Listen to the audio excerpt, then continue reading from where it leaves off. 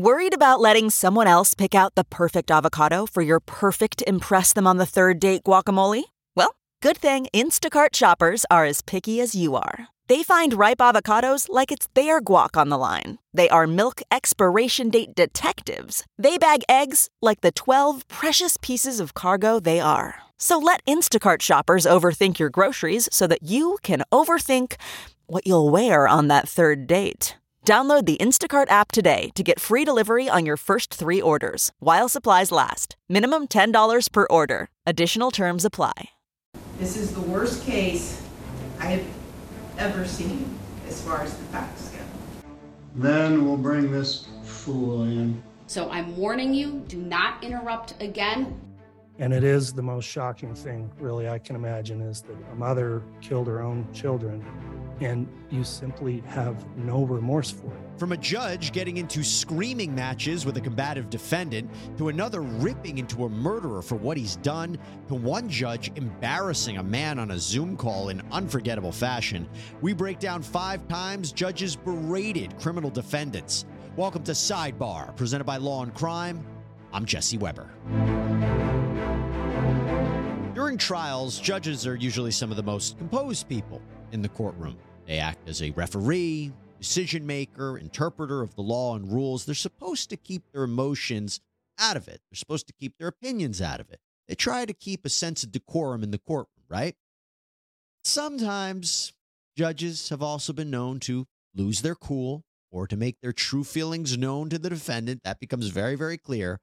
And that is why we're going to go back and take a closer look at 5 times judges just absolutely berated defendants in court. We're going to start this off in Riverview, Florida. In 2018, Ronnie O'Neill III was arrested for a brutal crime. He beat and then shot to death his girlfriend, 33-year-old Kenyatta Barron, hacked their 9-year-old special needs daughter to death with a hatchet. Her name was Renivia. He also stabbed their 8-year-old son, Ronnie O'Neill IV, and set their home on fire.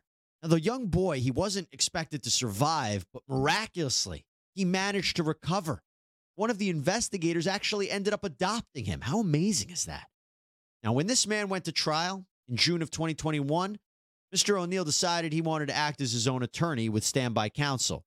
And throughout the trial, O'Neill had some interesting and loud tactics. The evidence is going to show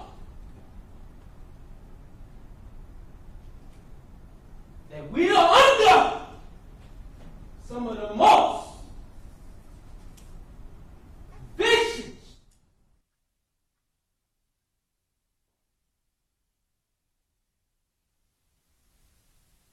lying,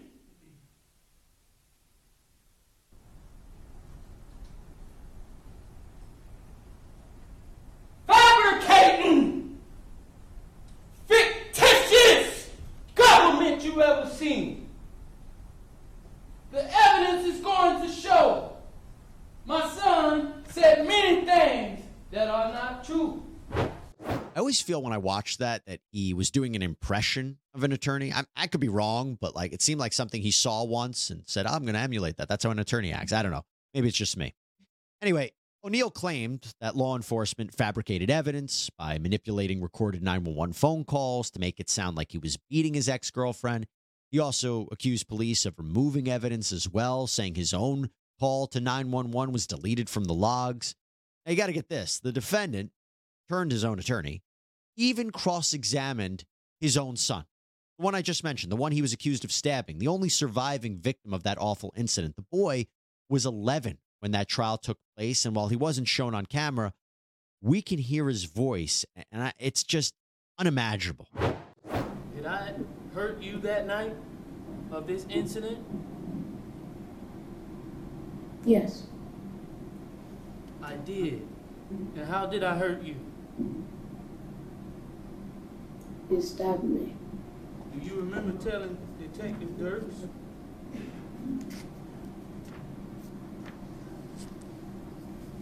After he asked, did your dad hurt you the night that he hurt your sister? And you said, no, he didn't hurt me. remember that?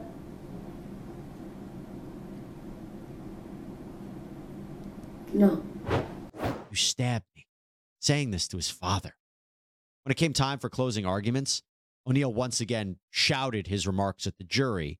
Now, Judge Michelle Sisko allowed O'Neill to kind of get away with this, but also kind of tempered it a little bit. If you think I'm here to play around with y'all, God don't know. All right, Mr. O'Neill, please stop using swearing language. It's not appropriate in a closing argument.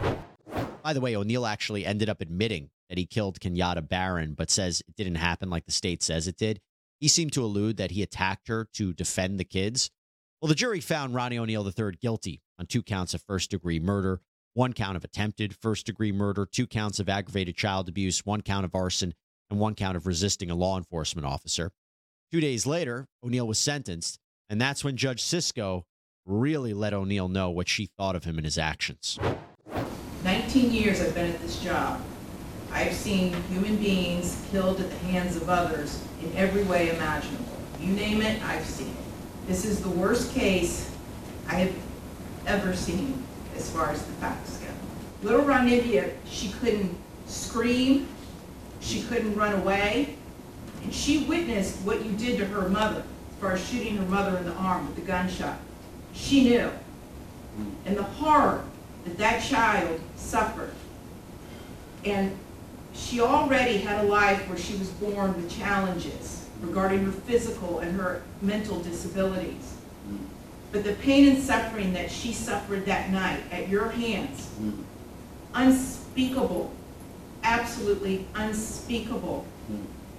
And at the moment, that first time you struck her with that hatchet, and little Ronnie testified that all he could see was tears coming out of his sister's face. At that moment, that child knew.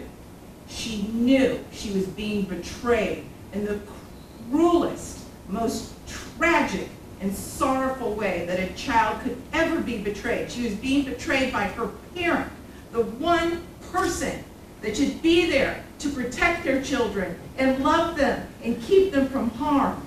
And that was the last thing that child felt before she passed on from this earth, was your utter, cruel betrayal to her.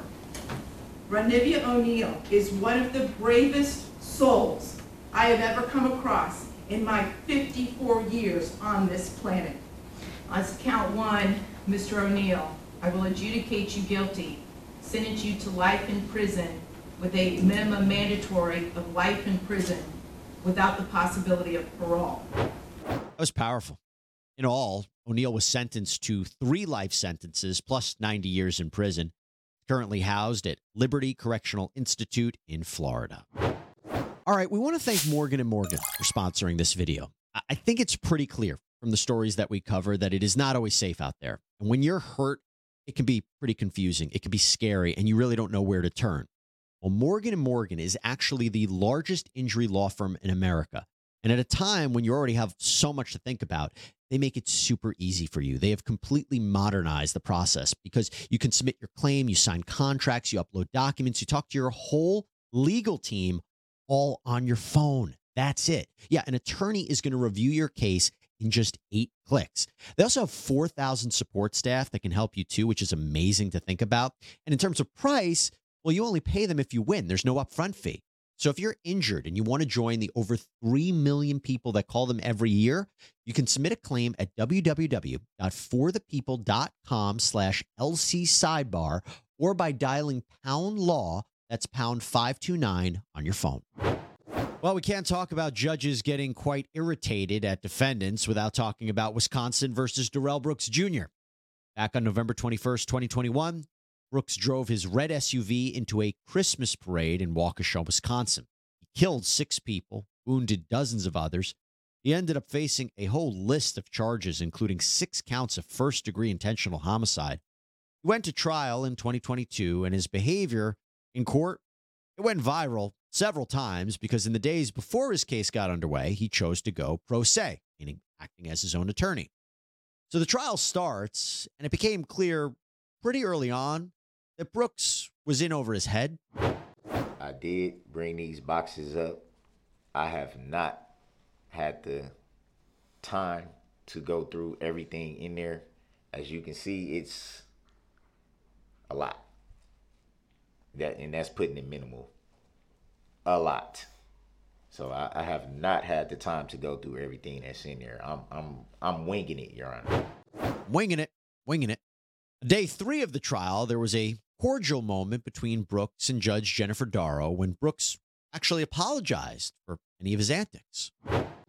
I would like to issue the court an apology from me in regards to my actions last week during the trial. I just want the court to understand it's very emotional. I should carry myself with better respect than that. I wasn't raised that way. Understandably so. This is an emotional experience, I think, for everyone involved. And I appreciate that you, upon reflection, have realized that courtesy and decorum are an important part of a court proceeding. But that didn't last long. Remember when I said his antics? Well, despite Brooks's apology and maybe his commitment to keep things courteous, it was really anything close to that, because it seemed his lack of understanding of courtroom procedure and the law came up time and time again and just disrupted everything. Should be properly addressed before the jury even comes out. That's why I tried to properly address it before we even went on the record. Mr. Brooks, stop. I'm not gonna. This is. You are not being respectful to this proceeding or to this jury. No, it's not. With all due respect, stating that doesn't make it respectful. I was given this paperwork by you, Mr. Brooks. Monica Paz. Stop talking till the jury is out. Brooks often argued that the jury wasn't being given all of the information they needed to make a decision, but the judge wasn't having it. That's not fair to the jury. They have a right to hear everything.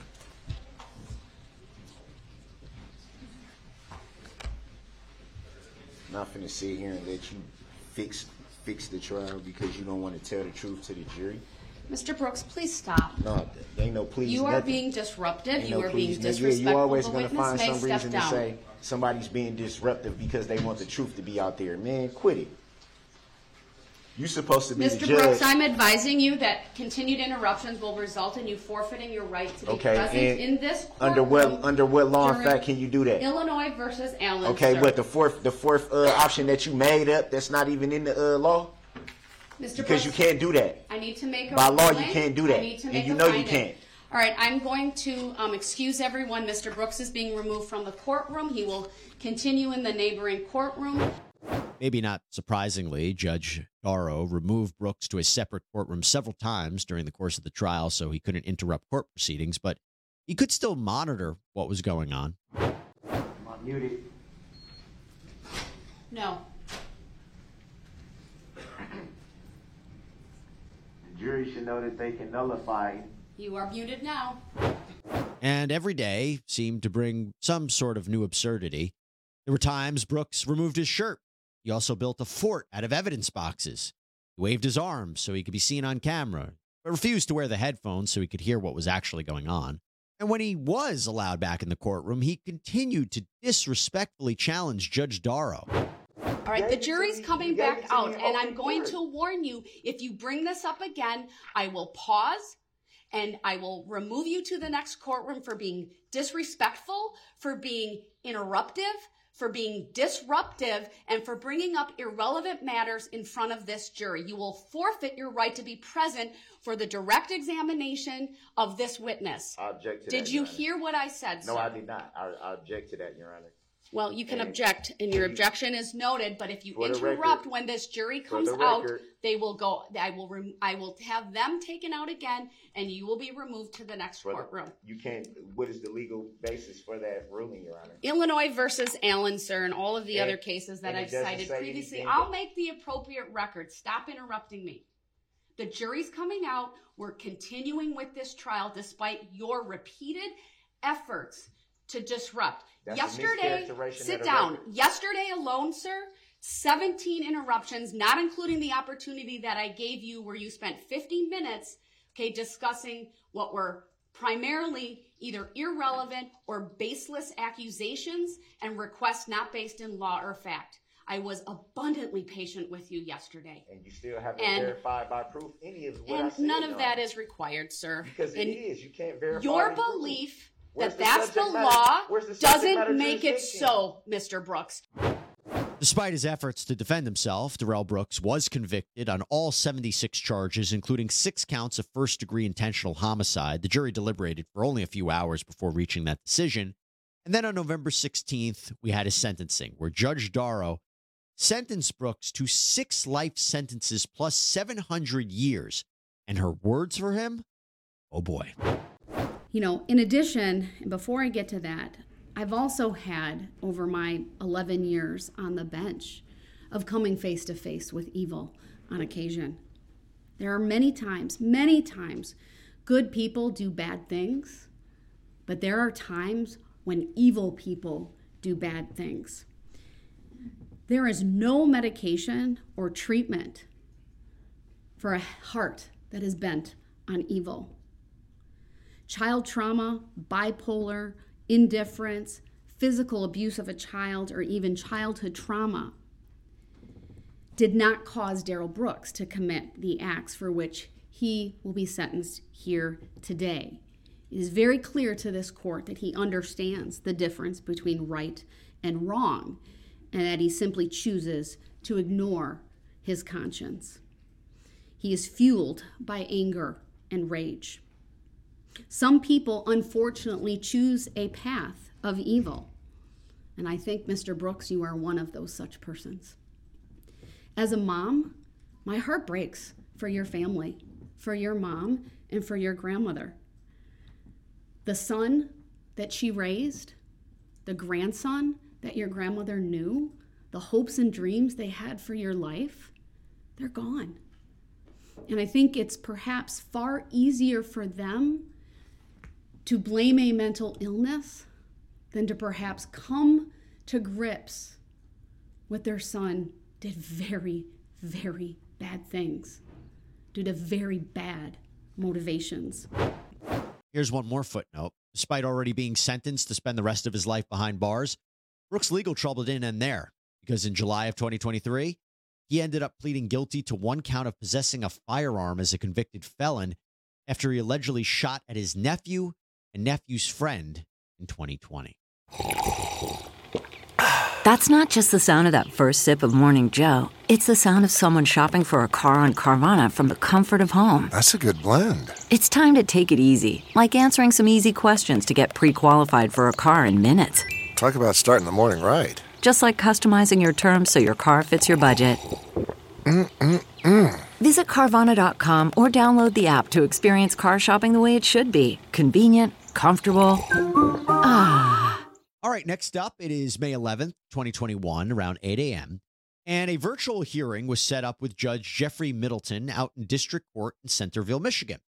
And this is over Zoom. Remember, the pandemic had a lot of virtual hearings at that time. Well, still do.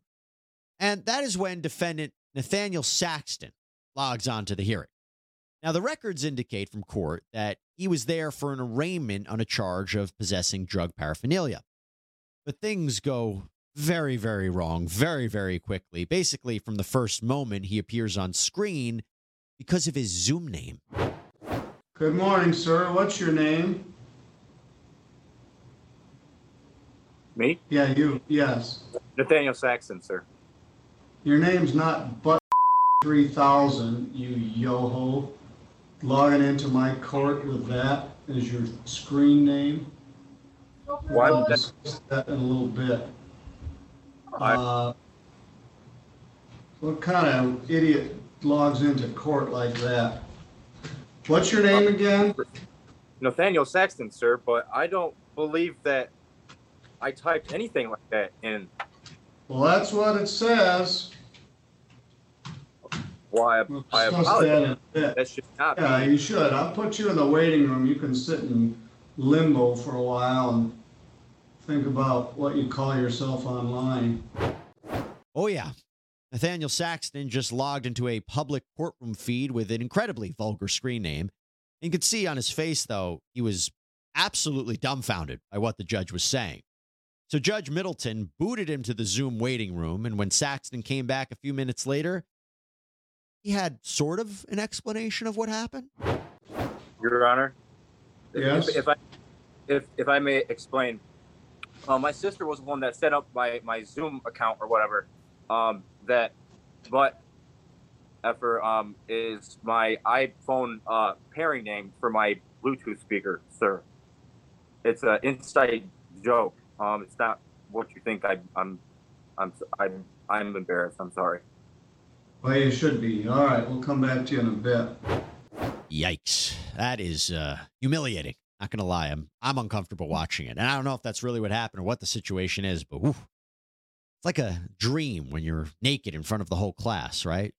Well, when the judge finally circled back to Saxton, the prosecutor told the judge that Saxton had been found with a syringe that tested positive for meth. Saxton pleaded guilty, and he was told to pay a $200 fine. Judge Middleton also said Saxton was lucky he didn't smack him with a contempt of court charge for his name. All right, so let's continue our conversation about judges berating criminal defendants, having very strong words for criminal defendants.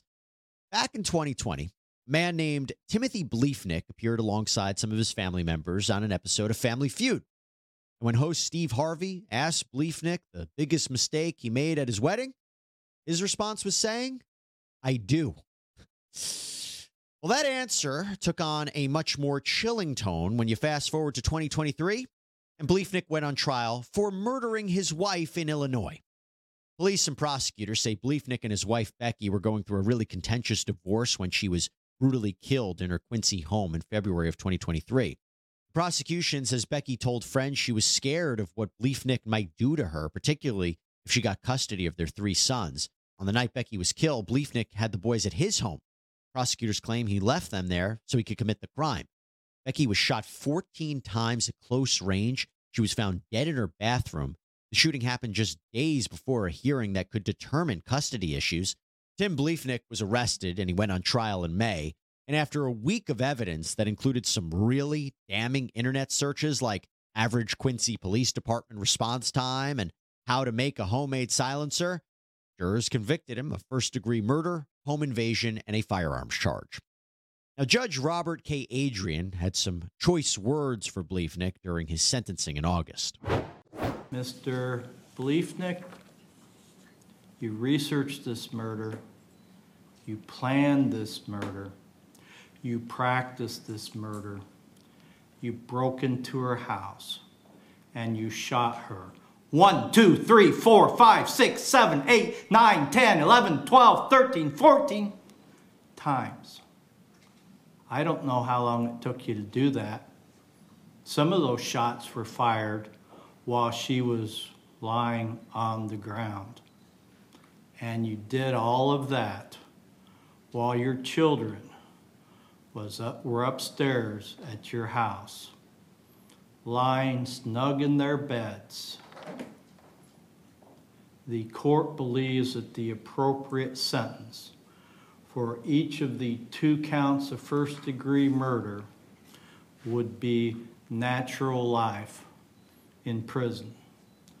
Court believes that the 3rd count of home invasion, appropriate sentence is life in prison. Those 3 sentences will merge together into one life sentence. You heard it right there. Life in prison for Tim Bleefnick. He's not eligible for parole. He continues to maintain his innocence, though, even participating in an episode of 48 Hours about the case. But for now, he's in the Menard Correctional Center, the largest maximum security prison for men in Illinois. All right, we're going to end in Idaho, where doomsday cult mom Lori Vallow Daybell was convicted of murdering her 2 children.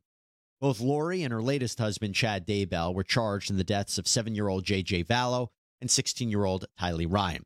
The children were last seen in September of 2019. Lori and Chad were also charged in connection with the death of Chad's wife, Tammy, in October of 2019. I tell you, this is a very, very complicated case with a lot of players. I'll try to break it down real quick. It is believed that Chad and Lori met at a religious conference in St. George, Utah. They shared similar apocalyptic beliefs, including that people could have good spirits or bad spirits. I'll give you an example. Lori had been married to a man named Charles Vallow, the adoptive father of JJ, but they became estranged and he had filed divorce paperwork claiming that Lori thought she was a goddess sent to Earth to usher in the end of days. Now, according to prosecutors, Lori was already in a relationship with Chad. They were both having affairs as he was still married to Tammy. By the way, in July of 2019, Lori Vallow's brother, Alex Cox, shot and killed Charles. Cox told the police that he shot Charles in self-defense. He was never charged. He died that same year, apparently from natural causes, blood clots. Very complicated case, as I said. But at the time, Lori and her kids lived in Arizona with Charles, but then Lori moved her family to eastern Idaho to be closer to Chad. And that is when prosecutors argued that Lori and Chad murdered the kids, and they also alleged that before his death, Alex Cox was the person who helped carry out the actual killings. Then in October of 2019, as I mentioned, Tammy Daybell died. Now, at first, it was just put down as natural causes. There was no autopsy. But when the investigation into Chad and Lori started to ramp up, her body was exhumed, and it was eventually determined that she died from asphyxiation. By the way, just 2 weeks after Tammy died, with the kids still missing, Chad and Lori jet off to Hawaii and get married on a beach.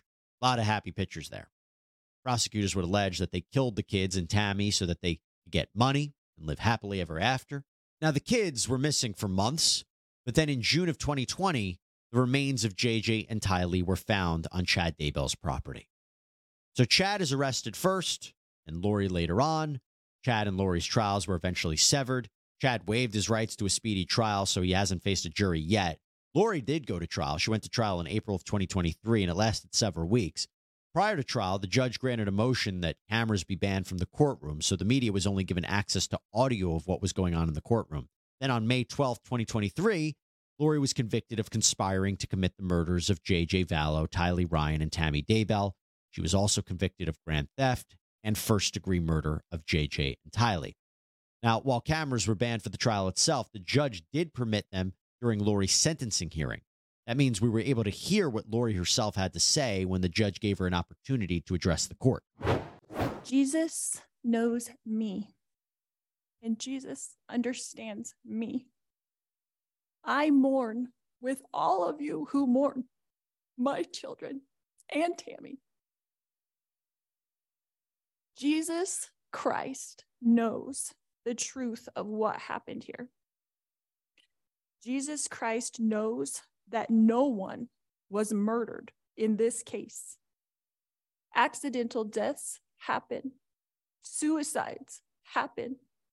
Fatal side effects from medications happen. I have had many communications from people now living in heaven, including my children, Tylee Ashlyn and Joshua Jackson, my sisters, Stacy and Lolly, my aunts and my uncles, and my grandparents.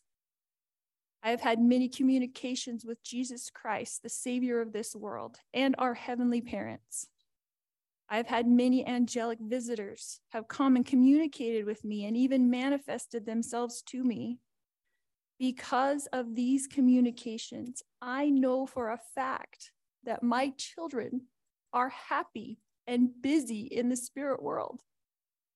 Because of my communications with my friend Tammy Daybell, I know that she is also very happy and extremely busy. I have always mourned the loss of my loved ones, and I have lost many in this mortal world. However, I know them more than most people. I know where they are now and what they're doing. I know how wonderful heaven is, and I'm homesick for it every single day. I know we all lived in heaven before we were born on earth, and we were all adult spirits in the heavenly realm. We chose to come to earth as mortals. Heaven is more wonderful than you can possibly imagine. I do not fear death, but I look forward to it. My beautiful children, Tylee Ashlyn and Joshua Jackson, rest safely this day in the arms of Jesus. My wonderful friend, Tammy Daybell, rests safely this day in the arms of Jesus. And I look forward to the day when we are all reunited, and I too will rest with them in the arms of my Jesus. Yeah, you kind of hear that weird justification almost, right? I will tell you, the judge wasn't buying what Lori was selling and really laid into her before he announced her sentence. And it is the most shocking thing, really, I can imagine, is that a mother killed her own children and you simply have no remorse for it. Even sitting here today, there's no remorse for what you did. After all of this evidence through trial, you haven't shown any remorse. You haven't said you're sorry. You haven't done anything to seek leniency from this court. There's been a lot of people during trial and here who explain the devastation you're responsible for, and you've forever altered the lives, not in a good way, for many, many people, destroying family relationships, taking people away that were loved, cared for, and needed. You may not believe to this day that you've done anything wrong, and you still may think you're justified by your religious beliefs for what happened here. I'm not here to judge that, but I don't believe that any God in any religion would want to have this happen, what happened here. And your crimes are heinous and egregious, and that alone can constitute a major aggravating factor that requires me to impose a serious length of incarceration. So after weighing all those factors, I need to in aggravation, I find that the sentences I'm about to impose will serve the interest of justice by, number one, preventing you from ever doing this again, that they will not depreciate the seriousness of your crimes, will punish you appropriately, and will serve to deter both you and others.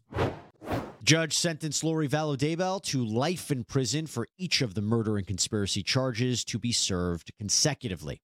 Chad Daybell's trial is scheduled to start April 1st, 2024. He's pleaded not guilty.